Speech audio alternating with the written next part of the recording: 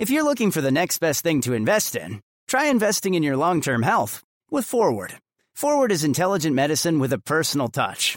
Their doctors are dedicated to catching top killers like cancer and heart disease early, which could save you tens of thousands of dollars in the long run. So invest in a doctor that's invested in you. Visit GoForward.com to learn more about how Forward can help you manage your long-term health risks for one flat monthly fee. That's GoForward.com.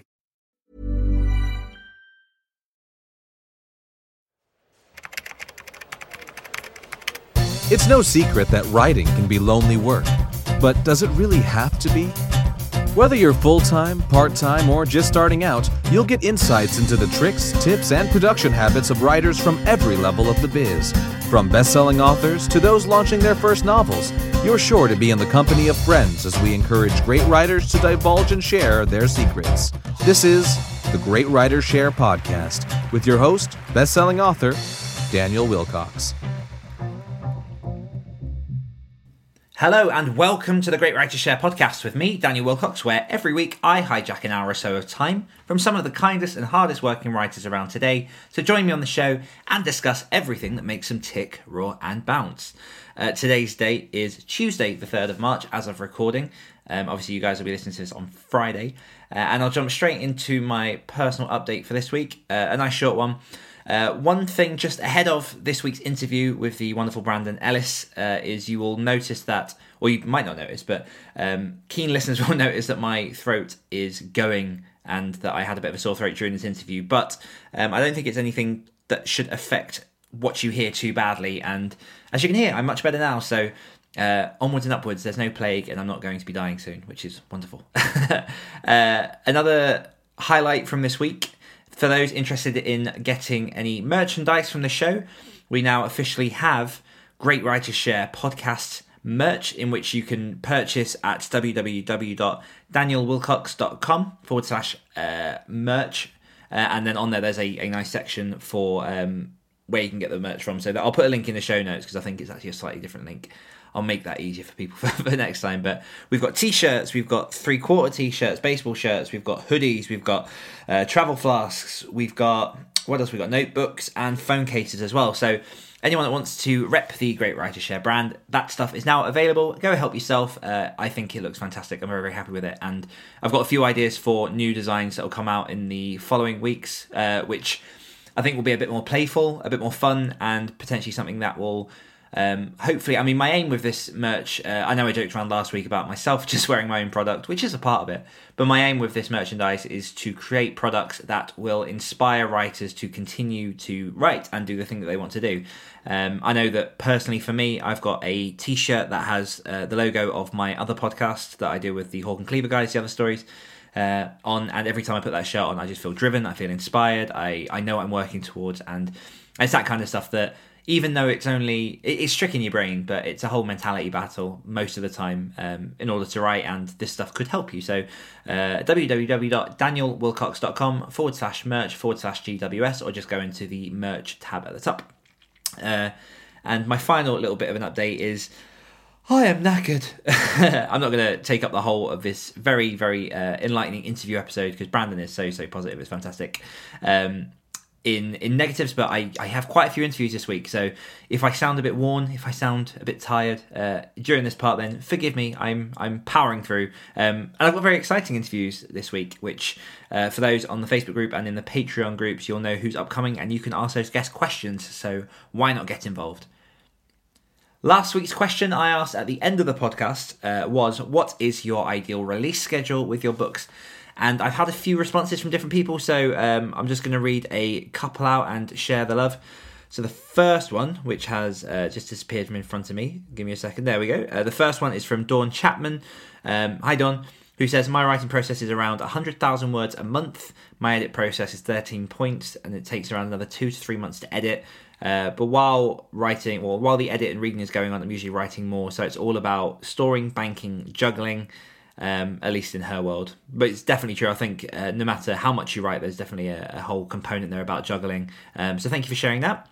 Meg Cowley, former guest on the show, says, as an epic fantasy author and knowing my process, I can write and release about 3 to 4 books a year. I leverage multiple platforms and revenue streams to produce a full-time income. Thank you for that, Meg. HB Line, who will be coming on the show in the next few weeks, actually, with her partner Angeline Trevenor, said, so far I've published a book a year. I really want to increase that to 3 to 4 a year as a somewhat realistic output for my life and process. Fantastic. Thank you very much, HB, for sending that over. It's really weird when you say people's initials when they're their first names, but thank you very much for sending that in. I think it's definitely interesting to sort of see the range of what people are going for. One thing that I did forget to mention, which I'll quickly tap on in Dawn's, is that she has written at present around 10 books and 300,000 word in shorts ready for 2022 releasing. I know that I personally am crap at trying to look that far ahead at what I'm releasing. I'm kind of just about keeping it together with what I've got going on in the next 6 months.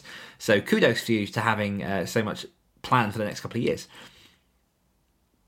But on to today's guest, who is the wonderful Brandon Ellis, as mentioned a little bit earlier.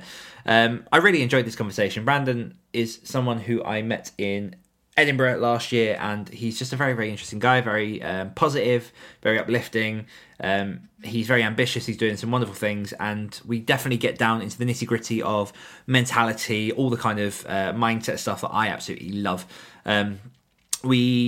Brandon shares his top tips for marketing box sets, which was hinted at in Craig Faulkner's interview a few weeks ago. So if you want to actually get down into the nitty-gritty and hear it from the horse's mouth himself, stick around. He talks about embracing mentorship and tutelage. Brandon's one of these people that's never been afraid to ask others what they're doing and to also help those who are slightly behind on the journey to put their way forward. And that was definitely evident in preparing for this interview, in which I've had quite a few authors reaching out and saying how excited they were because of the encounters they've had with Brandon and how positive he's been and enlightening on their own lives. And then we go a lot into vision boards. Now, for anyone who might be going into this interview sort of maybe dreading this kind of mindset, mentality stuff. Number one, that's what this podcast is about. So what are you doing here? I'm joking, stay back. But we definitely go deep into the mechanics of how vision boards can help, the sort of mindset boosting that it does, how to build confidence, and all that ancillary stuff, which isn't exactly writing, but definitely is what you need to do to push you towards your goals. So yeah, we go deep into that, and I absolutely loved every second. No new patrons this week. But for anyone who is interested in supporting this show, you can go over to www.patreon.com/Great Writers Share, where you can support the show for as little as $1 a month. There's lots going on there at the minute. The monthly giveaway for March has been announced, which is Becca Symes' Dear Writer, You Need to Quit. Becca will be coming on the show in the coming months, and this is definitely a book that I've raved about on this podcast before. It's fantastic. It's everything that you need to work out why it is that you write and to work out your optimum schedule. So that's going to be a good one. One lucky winner will be pulled from the pool of people between the Facebook group and the Patreon group. Patrons get increased entries into the competition, so they have higher odds of winning. And I have also posted over February's Q&A video into the Patreon group. So for everyone who has sent over their questions, thank you very much. They're all answered and up on the Patreon feed. And for anyone who wants to join the Facebook group, I'll put a link to that in the show notes for you. But without any further ado, I'm going to dive straight into the interview with the one and only Brandon Ellis.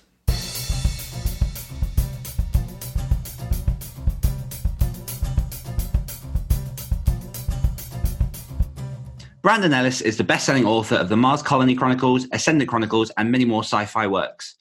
Brandon grew up on the outskirts of Portland, Oregon. After being declared an all-state baseball and all-league basketball player, he obtained his state and federal therapeutic massage license to become a successful sports massage therapist and instructor. During his life adventures so far, he has become a father of 3 and a successful author, and has recently taken the plunge into moving to Bali. After his family, Brandon has 3 great loves in his life: writing, helping people regain their optimal health, and creating exciting new board games. Brandon, welcome to the show. Thank you so much. No worries. First question I want to dive into, just because this one caught my attention, is as someone who has recently, and I say recently in the last sort of 6 months, really started to get into sort of the board game culture and to see what's about there. What is it about board games that you love so much? Oh, I've been playing my entire life. My favorite game, and it's not a board game, what kind of you can play it on a board, is BattleTech or MechWarrior. It's kind of a role-playing type of game. That's my favorite, but I really got into Battlestar Galactica board game. Lords of Waterdeep. Just so many. I've been playing with my sister my entire life, and every Wednesday when I'm in Bali right now, but every Wednesday when I'm in the States, we go to a board game place and we play board games for 3 to 4 hours. It's a blast. And in the background, it thunders and lightning and rains here so much in the background, you might hear that. Okay. But the board game thing, I wrote that. I need to fix that. I wrote that that bio when I first became a writer. That was like 6 years ago. And at that time, I created a board game, and it was featured at this game board or board game, whatever you call it, a game con. It was just something I did one time, and I thought I was going to keep going and doing it, and I didn't. Okay, so that fell off the wagon a bit. I'm sticking with sci-fi books and sticking with playing board games rather than making them. I can imagine it's really. I can't even imagine where to begin in making a board game. Oh, it's a long time. You have to spend years going over it and over and over it with. It's a lot of testing. Yeah. So for my listeners who may not be so much aware of your journey, are you happy to give sort of like a brief overview of what got you into writing and where your journey has brought you to this point? I've been writing my entire life. In like 6th grade, we had, where you get together at the school and you make, in a class and you make we made like 3 or 4 books that year. And apparently my books were so well done that the teacher said she wanted to keep them to show her future classes. So she kept them. There's 3 books she kept. And in 8th grade, we did something similar, but we spent a week on learning how to bind books and all that stuff. And then we created the book. And I did a book called Penguins on Pluto. And it was a sci-fi. It was so well liked that the teacher bussed me around the school district and had me read it to younger children, like at elementary schools and stuff. Amazing. And it was published in 2007 by what are they? Kind of a famous publisher in the Portland, Oregon area, the Blue Heron Publishing, and didn't do anything. I mean, it sold some, but it didn't do much. Anyway, that's how I kind of got started. And then in 2012, I started writing my first books, and they're terrible. I wouldn't read them if I were you. I thought I was going to be on Oprah and pitching my books and be a millionaire. I thought that's how good of a writer I was. Little did I know I stunk. So I spent many years improving my craft, learning how to market. I spent a lot of time researching, reading craft books, reading marketing books, and bothering the 20 books to 50K crowd. Because I joined when there was maybe, I think, and I could be wrong, maybe 300 people in there, or maybe it's 3,000. It wasn't that many. And it was, kind of the best of the best at the time. And I kept messaging them until somebody would actually answer these questions. And Craig Martell, we all know him, he answered all my questions. And then I decided to write Medium articles on Medium.com.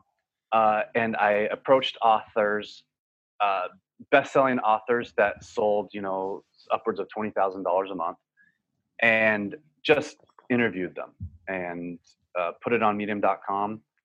And yeah, that's how I learned. I don't even know if that answered your question. No, absolutely. I mean, it gets us to this point. One thing that you mentioned there that I definitely sort of want to pick up on is well, let me jump back. So in 2012, you put out some books. You say that they stink. I haven't read them, so I'm not going to give an opinion. But you say that they stink. What is it that kept you spurred on in that moment into thinking, I can get better? Because for a lot of people who have written their first book or are on that verge of publishing or are scared to press a publish button, I think that's such a roadblock that people hit, in which that's kind of, it's everything in that moment. And if it does sink, then they just go back to whatever it was they were doing. What is it about your experience that kept you pushing forward and thinking, I can get better, I can make this happen? I think that's just how I am. what I'm trying to figure out what would I just throughout my life, like as a sports therapist before I was a author, and before that I worked at Intel, and uh, each time I wanted to learn these jobs so well that I could master them. Not that I ever did master them, but I ended up doing kind of going what you consider kind of the top in the industry or the top in the field. Like at Intel, I was the lead tech within, gosh, I don't know, a year of being there. Nice. And at sports therapy, and I don't want to say that we're successful because of money. Money is one way of success, but I was kind of the top 1% in my area, which is Northwest United States. As in, I was making good living, and I was helping a lot of people because I wanted to learn the techniques that didn't just make you feel better, but actually, I can't say this word. Well, now I can because I'm not a sports therapist anymore. That fix their issue rather than just, oh, I feel good, and the next day later they're hurt again. So I spent that time learning that, and I think I did that with authoring. With authoring, it was more of a difficult transition because I had so many naysayers, so many people telling me that I can't write, and I'm talking editors, I'm talking even college scholars who read my stuff. And if you did read my stuff back then, if I read it, I'd be very hesitant on telling me to continue this career. But I think that pushed me forward to really figure out how to write in the craft, because I really wanted to know, because writing is my most favorite passion. It's what I love to do. And that's more than games, more than sports therapy, all the other stuff that I've done. Writing is what I love because I just love creating worlds. I love characters, and I want to do so well that I'm also on top of the sci-fi reading game or the sci-fi writing world as well. Not just because it's going to bring lots of money, but so I can know that I can continually do this, and I'll know that this is probably the right career path for me. So that's kind of where I am. Plus, I have a need to help people, and I would love to do so well that I can really help, even financially, my fellow authors that are struggling and that are even better than I am, but just don't have that marketing, not background, but marketing, I don't know, thoughts or marketing brain like I kind of do. I don't have a marketing brain, but I do better than a lot of others because I want to figure it out. It's definitely a lot of hats to wear, because obviously you've got the business side, you've got the marketing side, you've got the actual writing side itself. And I guess that certain people lend their strengths better towards certain areas. Where would you say that you are strongest? Networking. I love people, so I think that comes across to some people, and I'll help them and they'll help me.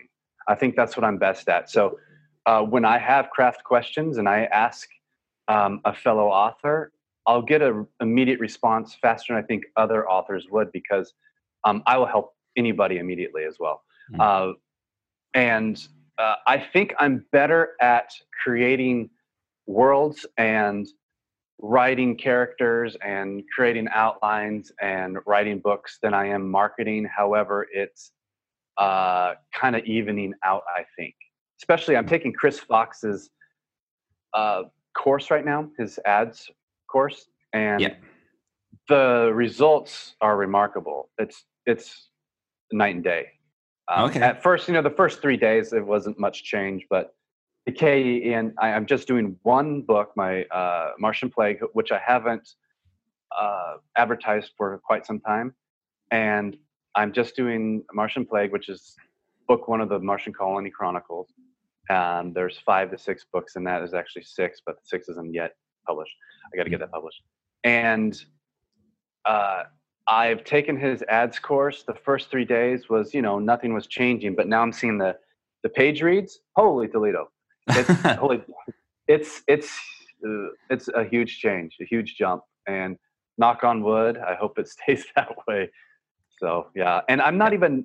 I'm doing I'm using his techniques and what he's teaching, and I'm doing test ads. So I'm not spending much on them, and I can't imagine how much it would actually increase my page reads and my book buys if I do what he suggests, or not what he suggests, but what I think would, if I just put it down $100 a day on advertising for this book.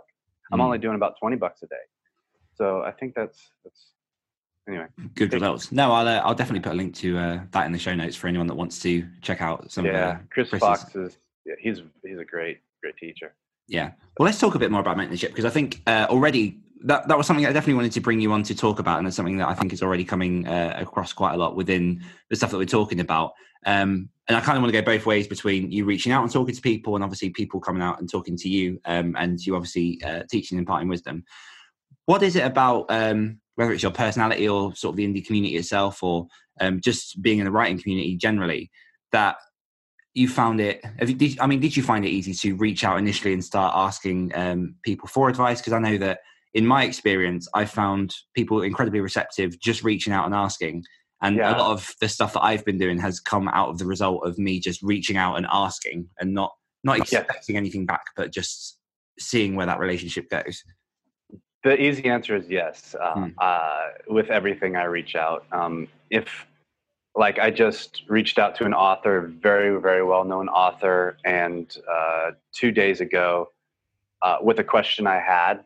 He doesn't know me from Adam, and I did not receive a response. But that's me. I just reach out, and I'll probably in a week or so I might kind of shoot him a little short message, like maybe he saw it and forgot to respond. I doubt it, but we'll see. So yeah, I have no problem reaching out to people. In person, that's a little bit different because I'm actually pretty shy. I don't talk as well as I write. So I can, with writing, you can write something down, read it, edit it, read it again, edit it. I can't really do that with speaking. So I'm pretty shy at the conventions we go to, or at least I go to the 20 books to 50K. I do my best to talk with people. There's a lot of, at least sometimes, a lot of pausing and a lot of, no talking, because I don't really know what to say most of the time. So yeah, in person I'm a lot less speakable than I am when I'm writing to you. So maybe that's a lot of people. I don't know. Yeah. And how fundamental would you say that the mentorship was for you actually sort of getting to the point where you are now and starting that journey into writing? The mentorship? Are you saying the mentorship? Is that what you said? So not sort of like actively one person coaching you, but there's a sort of mentorship of opening it up and trying to reach up to those who have obviously gone slightly ahead on your journey. It's everything. I'm not the most terribly smart individual. I learn a lot by watching others, and I learn a lot by the success of others, because success leaves clues. And I kind of watch and observe, and a lot of times do what they do, but with my spin. A lot of us do that. We watch what other people do, and we're all individually different, individually unique, and we put our own spin on their style. We put our own style into it. So that's what I do. With writing, however, I think I'm different than most because I take huge chances. I write what I want, not necessarily what the readers probably want. Sometimes it works out very well. Sometimes I'll have books like my Atlantis series with a 3.3 star rating because I mixed fantasy with science fiction, not warning anybody, and it wasn't the best. But the people who loved it are huge followers of mine and fans, and I just will be more careful next time. So yeah. And mixing fantasy and sci-fi, I'm actually, my own personal, I didn't enjoy that. I think maybe doing a little bit of fantasy mixed with sci-fi is okay. But for me, I want to research the science and figure it out and make it more sci-fi than fantasy. So those are my future books. Nice. And let's go a little bit the other way. So we've spoken a little bit about obviously reaching out to people. And I'm imagining that obviously as your success has sort of grown, you've had people reach out for you. And I won't mention names, but I have had a handful of people ahead of this interview really singing your praises. One of my guests who came on the show a few weeks ago spoke specifically about you and how you'd helped him with box sets and how that has had, cool. and how that had a significant impact on his sales. How do you approach helping those who are on their journey maybe a few steps behind you? I know that you sort of... I can't wait. when somebody is explaining to me what they want to do, and I know from past that worked or didn't work, and I know what would work. Like when somebody at Edinburgh came to me and told me that they're going to be doing a box set. I do very well with box sets. I think a lot of people do, but I did something a little bit different with box sets than other people did, and it just took off. And so I explained to this writer what I did, and I think he got help from Rami as well, and I think some other writers. And he did even way better than I did. So yeah, I just love helping. And there are people that I've reached out to. I've reached out to and told them, I was like, they're doing another person who's well known. He does, I won't mention his name. He did a box set and he did it in a certain way that I wouldn't have done it. And it didn't work out for him like I thought it wouldn't. But, I want him to do his best. I even shared the books and all that stuff with my newsletter. And a year later, he finally did what I told him to do. And it was even better than the person I showed or I told what to do in Edinburgh. And better than me. And, it's kind of cool stuff. Yeah. So I like to share. Yeah. My listeners will kill me if I don't ask if you're happy to share whatever that advice is. Oh, okay. So Chris Callius came up with the idea. So I wanted to put together. Here's one thing that I did well. I wanted to put a box set together that was a quadrilogy. There was the word quadrilogy going around there, but I don't know if it was in sci-fi. I'm not sure.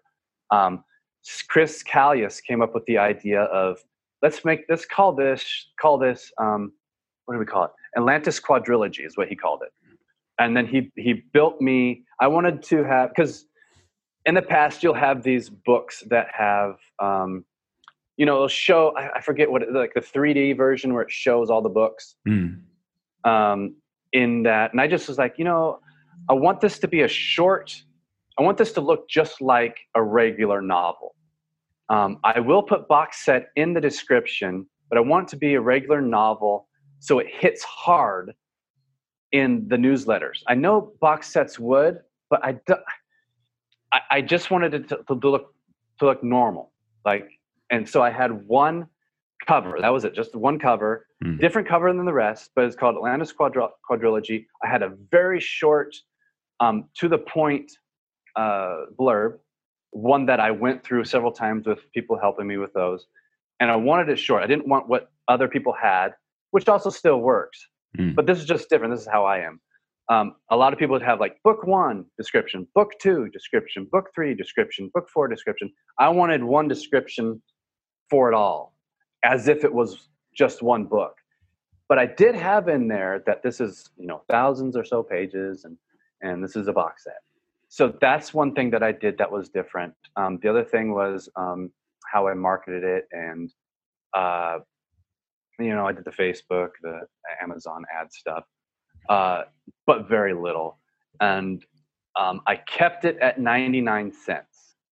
And I did it purely because it was in Kindle Unlimited and I was going for page reads. And I did the 99 cents because I could keep bolstering it because it was inexpensive. And I could keep sending it through newsletter swaps and all that stuff and BookBub ads. And I know I didn't do BookBub ads for that. No. So anyway, so that's kind of what I did. At the time, it was 3 or 4 or 5, probably 3. I don't know how many. It was years ago.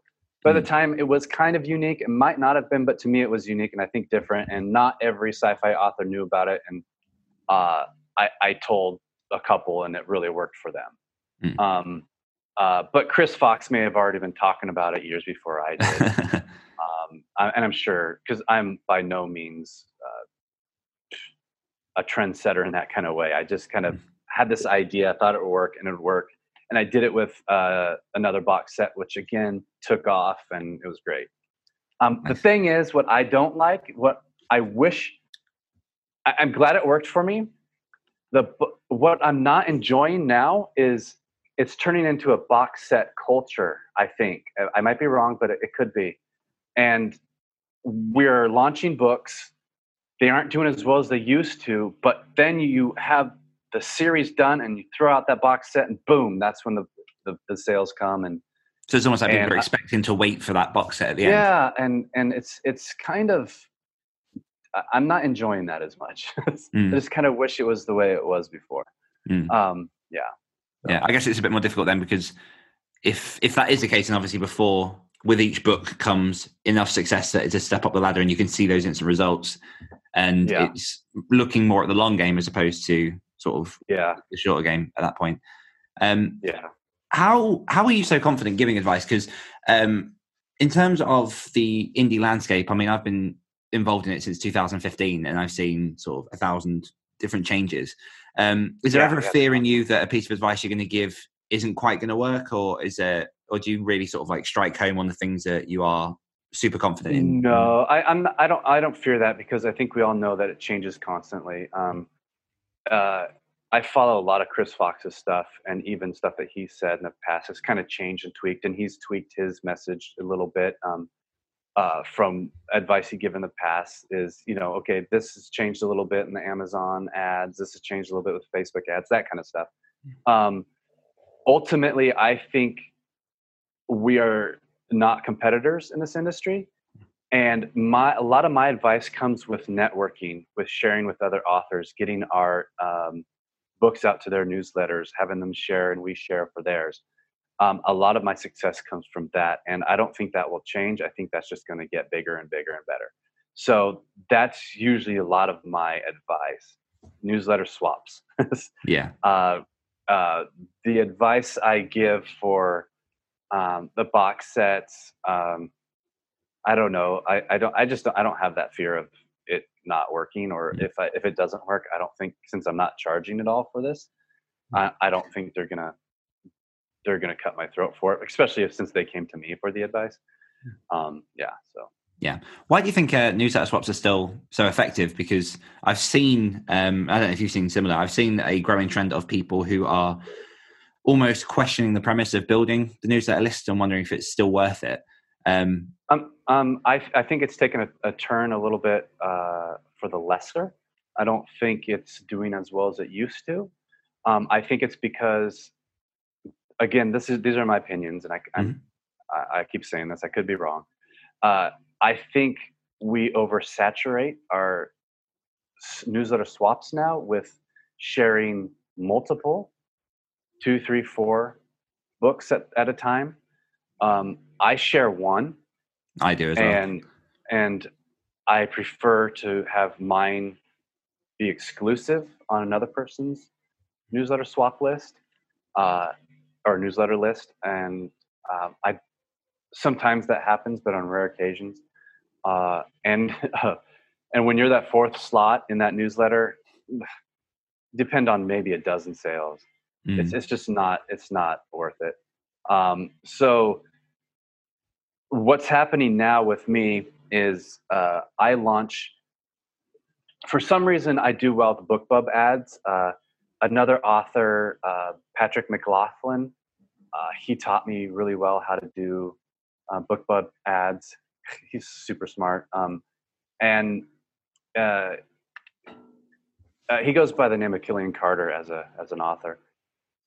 But he taught me a lot, and actually Rami taught me a lot as well.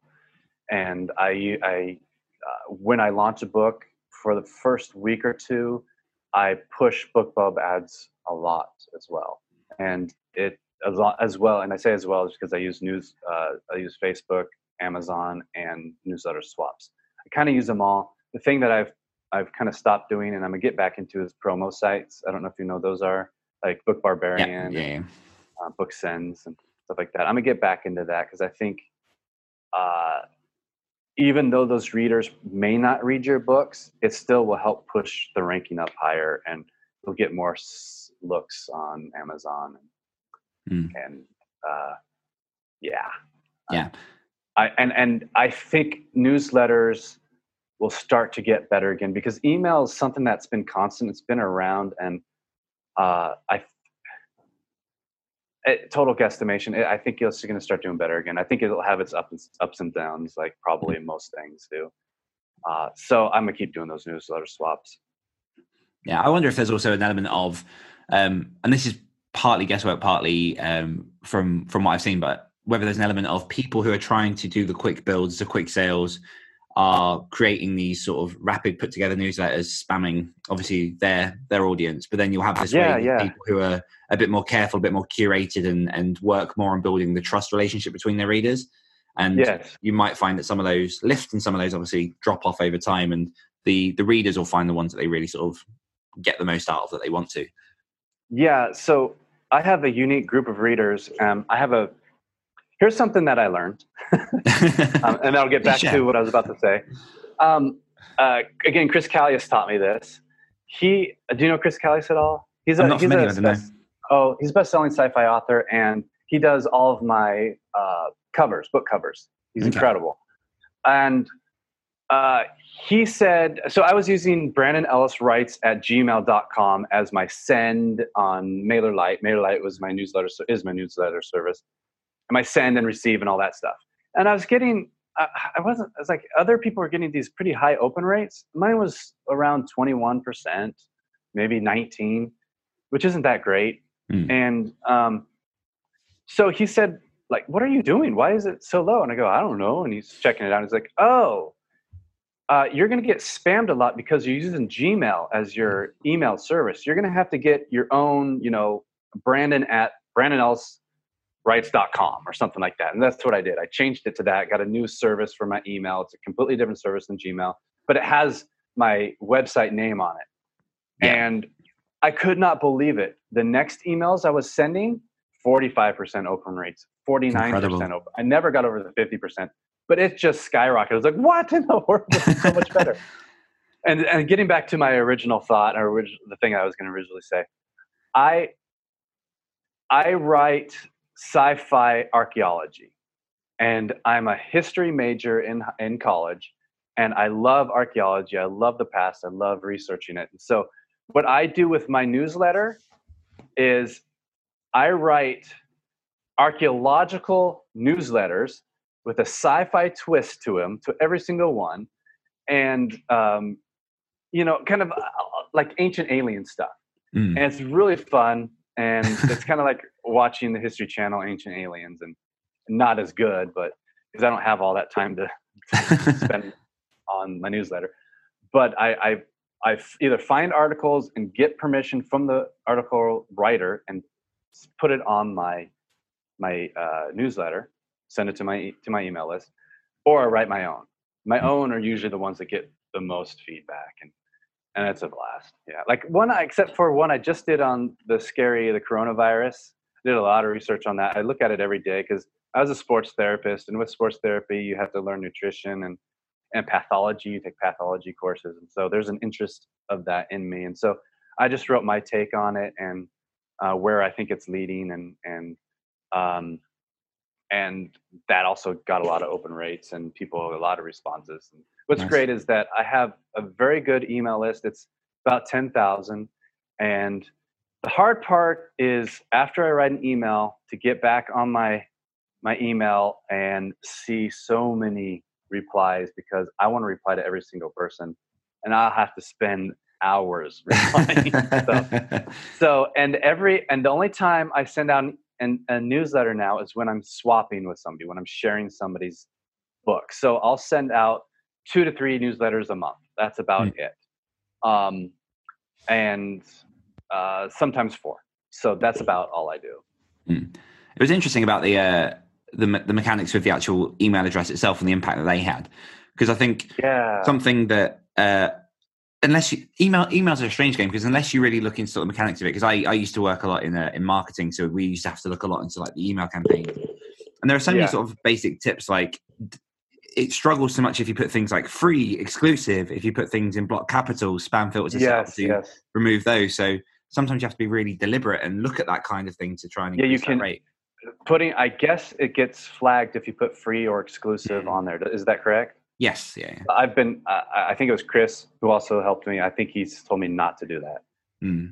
But then that's your temptation as a writer, isn't it? To go, look at this exclusive release and try and shout it out. But obviously that's not. But when I did and it didn't get flagged, when I do the free, I look at my past open rates, and those were very high open rates. Interesting. How long ago was that? Is that still a thing that? That was years ago. I think that's when I started. Like I had maybe when I had 5,000 subscribers, maybe 2 years or 3 years into my book world, my book career, and that's when I had. Do you know ConvertKit? I think they're called ConvertKit. Yeah. It's like $150 a month. I just couldn't do that anymore. But it's a really good service. Probably one of the best. But I can still go in and look at my ConvertKit stuff because I still have the, it keeps you history. I don't pay for it anymore. Yeah. So it gives you a history. Nice. Yeah, so. What's your relationship with vision boards? Definitely something that. Because I spoke to you about that a little bit in Edinburgh. We had a little bit of chat about that, and obviously you gave a little bit of info on your talk. And then go on. So vision boards. Do you want me to explain what they are first before I tell you? Yeah, probably worth. Yeah. All right, vision boards, or the way I do vision boards, because everybody does it differently. I do it. I find pictures on the internet, and I do two things.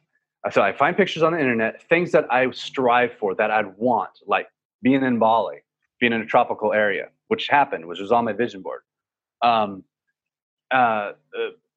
Being successful author, like to me, that's for some reason, being a successful author is a picture of me or somebody lifting their arms towards a beaming sun. To me, that's success for some reason. Somebody healthy and fit. I put things on my pictures on my vision board that I want to become or that I believe I can succeed in. Like a house that I want and all that jazz, and I put like 15 or 20 pictures up there. And then I write out what's called incantations or affirmations, but as if they've already happened. I put those next to the pictures. Like, I make $20,000 a month, or I write 5,000 words a day, or I publish a book every 2 months, that kind of thing. Or I write best-selling, all that stuff that you want are goals of yours. And so I write that down. And then I have a picture of the New York Times bestseller list, the USA Today bestseller list, and Amazon bestseller, all that stuff. And it's quite a long list of things that I read out, but it'll only take me a minute to read these out. And I say it out loud. For some reason, if you say this out loud and you do incantations with it, which incantations are different than affirmations. Incantations are you're moving with your speech, and your speech is pretty high. You look like you're insane, really. And what it does. Apparently, I learned this from Anthony Robbins. I used to work for him.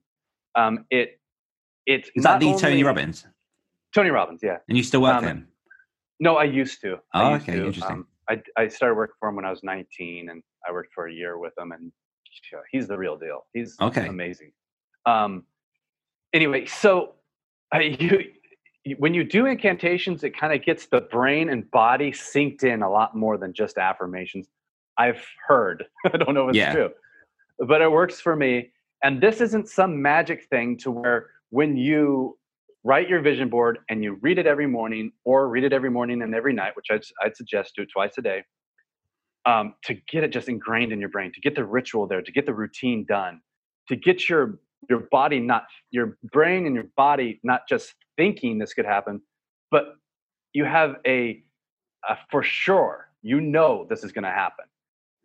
These goals are going to take place in your life. When you get to that point, that's when the vision board starts to really work. But vision boards aren't these magical things that you create and suddenly it's going to come into your life. These to me are reminders.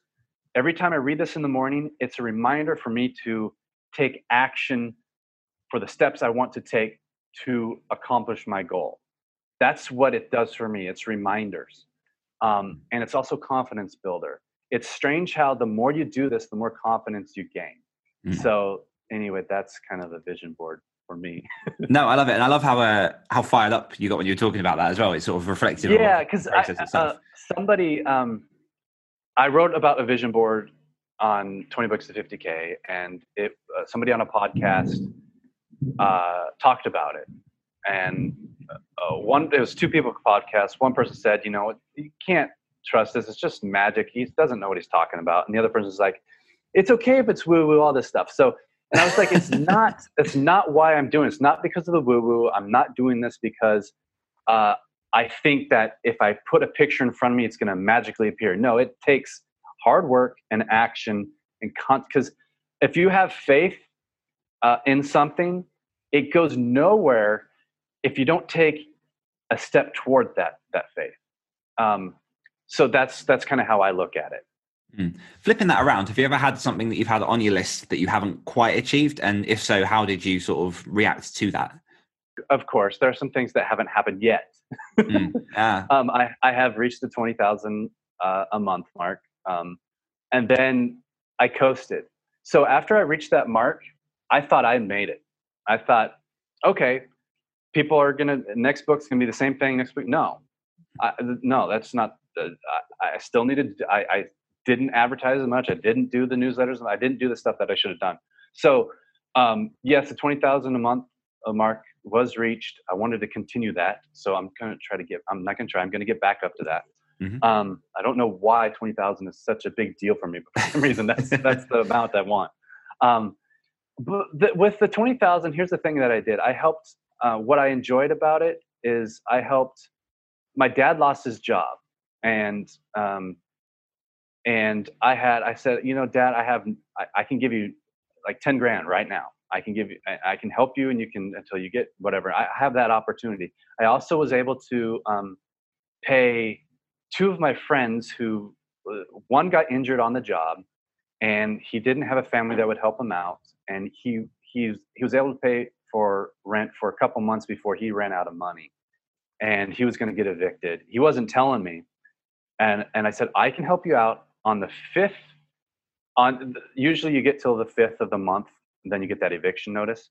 On the 5th, he's just like, okay, I'm sorry, I'm going to have to borrow the money. I said, okay, no, because when I gift money, usually I don't get it back. So I said, no, I'll just pay it forward. I'll give you the money. I'll pay for your rent. And then about 3 or 4 months later, a similar situation happened to another friend. And so I was able to help pay them. So anyway, that's what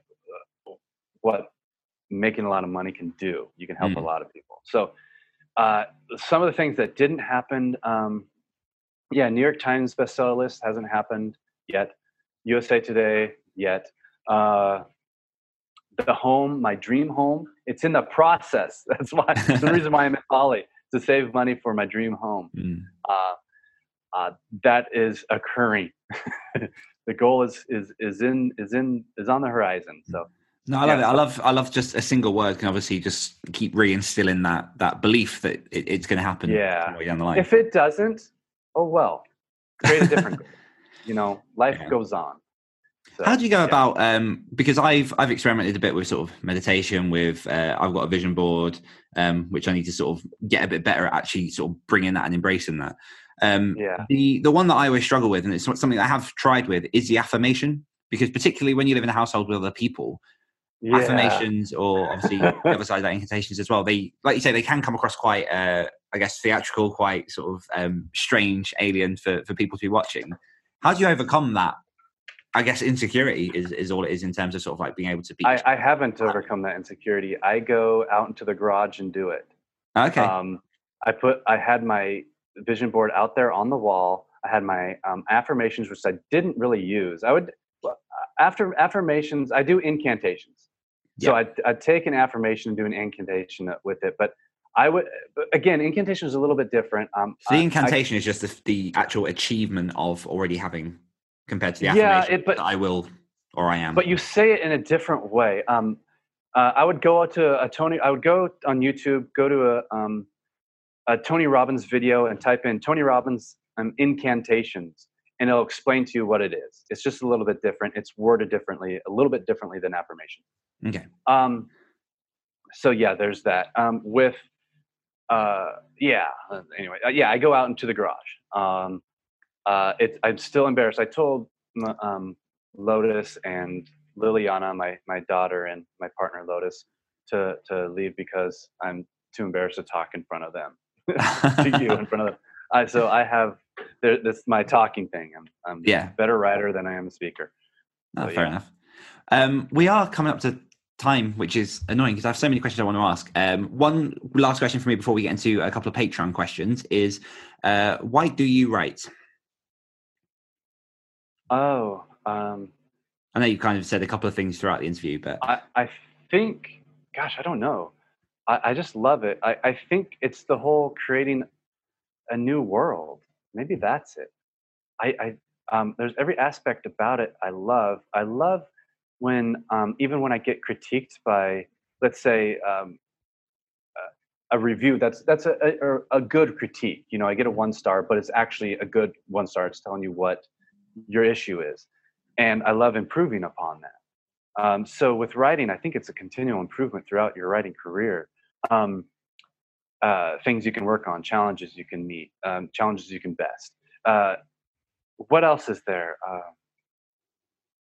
Oh man, I guess if I have something to say to the world, this is one way to say it. I guess somebody told me, because as a sports therapist, I enjoyed helping thousands of people get over things they never thought they could get over, changing their lives. And I thought quitting that and going to an author, I was not helping the world out again, or not helping the world out like I was with sports therapy. Not that I was helping the world with sports therapy. That's changing some people's lives. And then a client of mine said, you could change more lives by writing. You know, you're reaching more people. And I guess in a way, maybe that's another reason I do it. Maybe there's something I'm writing. I'm entertaining somebody who maybe is in their hospital bed and they just need something.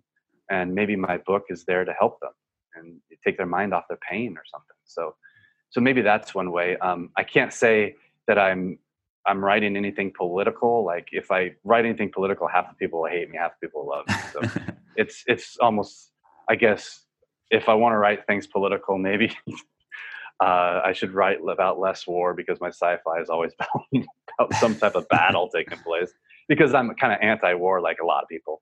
I would rather not have war, have peace than war. So again, but there's no drama in that if you're writing sci-fi. So I guess in some way I can reach other people and entertain people. I guess that's another reason why I'm writing. Okay, so into the Patreon questions now. These have been sent over by the lovely people at www.patreon.com/greatwritersshare. And the first one is from Jen Mitchell, who firstly says she's super stoked that you're on the show. Brendan is truly one of my favorite people. I know Jen. And she says, have you been able to push through the hard stuff and keep writing? It's the kind of thing we all face, and you seem to remain so positive and genuine. So what's the secret? The secret is not showing when I'm negative. I've gone to the point of, but it only lasts for like an hour. I have this thing in me that if I'm down, my brain or my mind will start changing gears and going to a solution. But I've been to the point that is like, I screwed up with this. I now make less money than I did as a sports therapist. I should try to go back to being a sports therapist. It's much easier money. I was making a great living doing that, and this is a lot harder. I know that kind of stuff. That pops up in my mind quite a bit. Or I suck at writing. People think I'm a crap writer. All that. So then within an hour, I'll pick myself back up. I'll go back to, you got to go back to incantations or whatever helps you stay positive in order to, I guess, keep going. Or read a book that's really well written and be like, okay, I'll learn from this book. And like one book that I keep going back to, if I feel like I'm not a very good writer, I go back to a book written by Nick Cole and Jason Anspach. They wrote a book called Legionnaire. I've read that book so many times. I think it improves my writing. And if Nick Cole and Jason Anspach read my work, I apologize if you if it's my work is not even close to yours, but I'm kind of but I'm trying to get to your level, Jason Anspach and Nick Cole. So that's one thing I do. I read that book a lot. I also read Hugh Howey's book. I think that's a well-written book. Is that Wool? Wool. Wool, yeah. I'm currently reading A.G. Riddle's newest, or not newest. I think his newest is this. It's like World, Ice World. I forget what it's called. But I just read a portion of it yesterday. I should know, but I read A.G. Riddle's books, and I think he's a fabulous writer as well. So yeah. Actually, if anybody can read, two people, Jackson Dean Chase and William Van Winkle, who goes by Bodie St. John. They aren't as selling as well, but wow, those two can write. They are incredible writers. So yeah. Anyway. Yeah. And for listeners, anyone who's interested in finding out a bit more about Nick Cole, because he's a really interesting guy. I have an episode in which myself and Luke spoke to him on my old podcast, The Story Studio, and he gives some incredible nuggets of wisdom. He's a drama guy as well, so he's a very, very good talker too. He's an incredible speaker, yeah. Yeah, he's a great guy. John Cronshaw, another comment to start with, which is he's thankful for your mentorship. He really... that guy's awesome. Yes. And he sort of credits you a lot for the success of his recent fantasy series, The Ravenglass Chronicles. And he asks, how do you research the market for your series? I'm continually asking other authors. I'm in several sci-fi groups, and I'm getting a lot of information from them. And we all know, I'm not going to give the sci-fi authors out, but we all know them very well. And I have a group of 8 that I'm in, and another group of 8 that I'm in, and it's kind of a mastermind group, and we talk shop. And I'm also in 20 Books to 50K Pacific Northwest group, and we talk shop in there as well. So I'm constantly keeping my eyes and ears open. So I guess that's what I'm doing, because it's ridiculous how quickly things change. Something that worked a year ago is not working today. I wish that wasn't the case, because it would be so much easier. Yeah, definitely something I think is reflected across all organizations and businesses, just part of the growing rapidity of how people are trying to digest information and move quickly in life. That's new to me, because with sports therapy, it was all, you're a good sports therapist, so it's word of mouth. Who should I go to? And somebody went to me, and they, that's just how it grows. I guess it can grow like that with books too, with readers. But with marketing, it's just constantly changing with books. Yeah. Mark McClure asks, how do you go about improving your writing craft skills? I think you touched on this a little bit. I read craft books almost every day, and I used to read them every day. Here in Bali, it's a little bit different, because I'm more I feel like I should be on vacation. So after I write, instead of doing what I'm supposed to be, what I would do at home, which is reading a couple chapters in a craft book, I'm like with my family. I'm like, oh, we got to go here, we got to go there, that kind of thing. so I feel like, we're going to be here for 6 months, or we're going to be here for probably 5 more or 4 more months. And so I imagine that's kind of what it's going to be until I get back. Nice. He also asked, how relevant has your author website been to your success? Oh gosh, Tara, I don't even. I was just thinking today that I need to go and actually update it, because I'm about 5 or 6 books behind, maybe more. I just hate websites. I need to hire somebody to do them. I just don't even think about it. So my newsletter is what people know me by. The website, I never ever, with a newsletter, nobody contacts me and says, your website's not updated, or I went to your website, or anything like that. But I don't know if people are actually visiting it from my books and looking at it and be like, oh, this is crap, and not joining my newsletter, so I need to pay more attention to it because it probably is worth its weight in gold. I should probably get to it.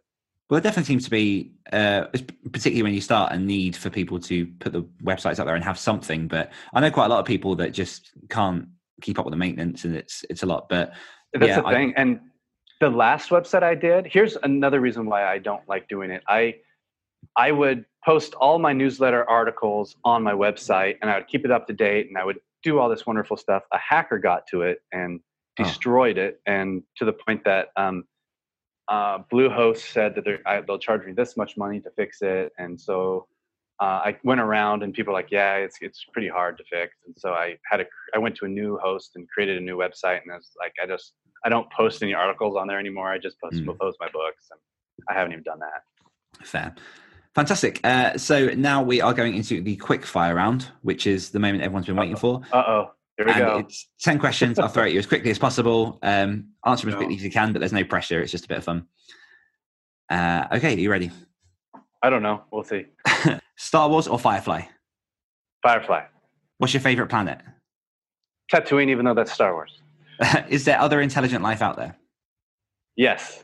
What's the worst piece of advice you've ever received? Somebody told me not to write, and that I was the worst writer. What are you currently reading? A.G. Riddle's, I can't remember the name. Favorite color? Orange. If you're trapped in a bubble at the bottom of the sea, what one item would you request to help you escape? Oxygen tank with them connected to a mask so I can pop out of the bubble and float or swim to the surface. Do you prefer writing or editing? Writing. What is your proudest work to date? Starguild, the one I'm working on right now. What's a song that you just couldn't get out of your head? Oh, Walking on Sunshine. Nice. And that's 10 questions. One bonus question is, where can my listeners find out everything about you and all that you're working on? My newsletter? I guess go to Brandon Ellis Writes, BrandonEllisWrites.com. You will see a link to the newsletter, and you can go on there. I'm also doing Bailing to Bali, kind of a little mini documentary. I post one a month about my experience in Bali and my writing experience here. I'm trying to show how to become, show how you can be a six-figure author in a year. So anyway, I did it last year, and I want to do it this year. Nice. And congratulations on that. And thank you so much for joining me. Everything that you mentioned, I'll stick in the show notes as links that people can access. But yeah, no, I appreciate you coming on the show and talking to me, Brandon. Yeah, thank you so much. Really appreciate it. No worries. And thank you everyone for listening, and I will see you next week. Thanks for listening to this week's episode of the Great Writers Share podcast. Next week, I'll be joined by the dynamic duo behind the Unstoppable Authors podcast, HB Line and Angeline Trevenant. Don't forget you can get early access to every episode of the Great Writers Share podcast and the chance to ask upcoming guests any of your questions just by becoming a patron of the show. All you need to do is visit www.patreon.com/Great Writers Share and support the show for as little as $1 a month. One more time, that's www.patreon.com/Great Writers Share. Until next time.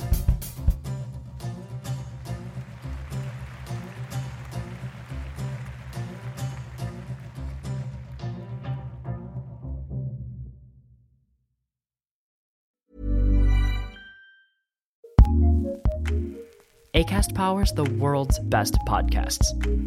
Here's a show that we recommend. Hey y'all, this is Kenya, creative director and co-founder of Domino Sound. And this is Alexandra De Palma, executive producer and co-founder of Domino Sound. And we're a queer, disabled, Black woman-owned podcast production company and network, creating authentic, inclusive, provocative content. We just launched Domino Presents, which is a new series of special audio projects. The premiere episode features the founders of Poppy Juice, the queer art collective throwing the hottest parties in New York City and around the world. We also recommend The Cheat Code, our hit 10-episode audio soap opera surrounding a love affair. Think Love and Hip Hop meets The Affair meets The Sopranos. Follow us on IG at Domino Sound CO to keep up. And listen to our shows on the Acast app or wherever you get your podcasts. Just search Domino Sound. Acast recommends.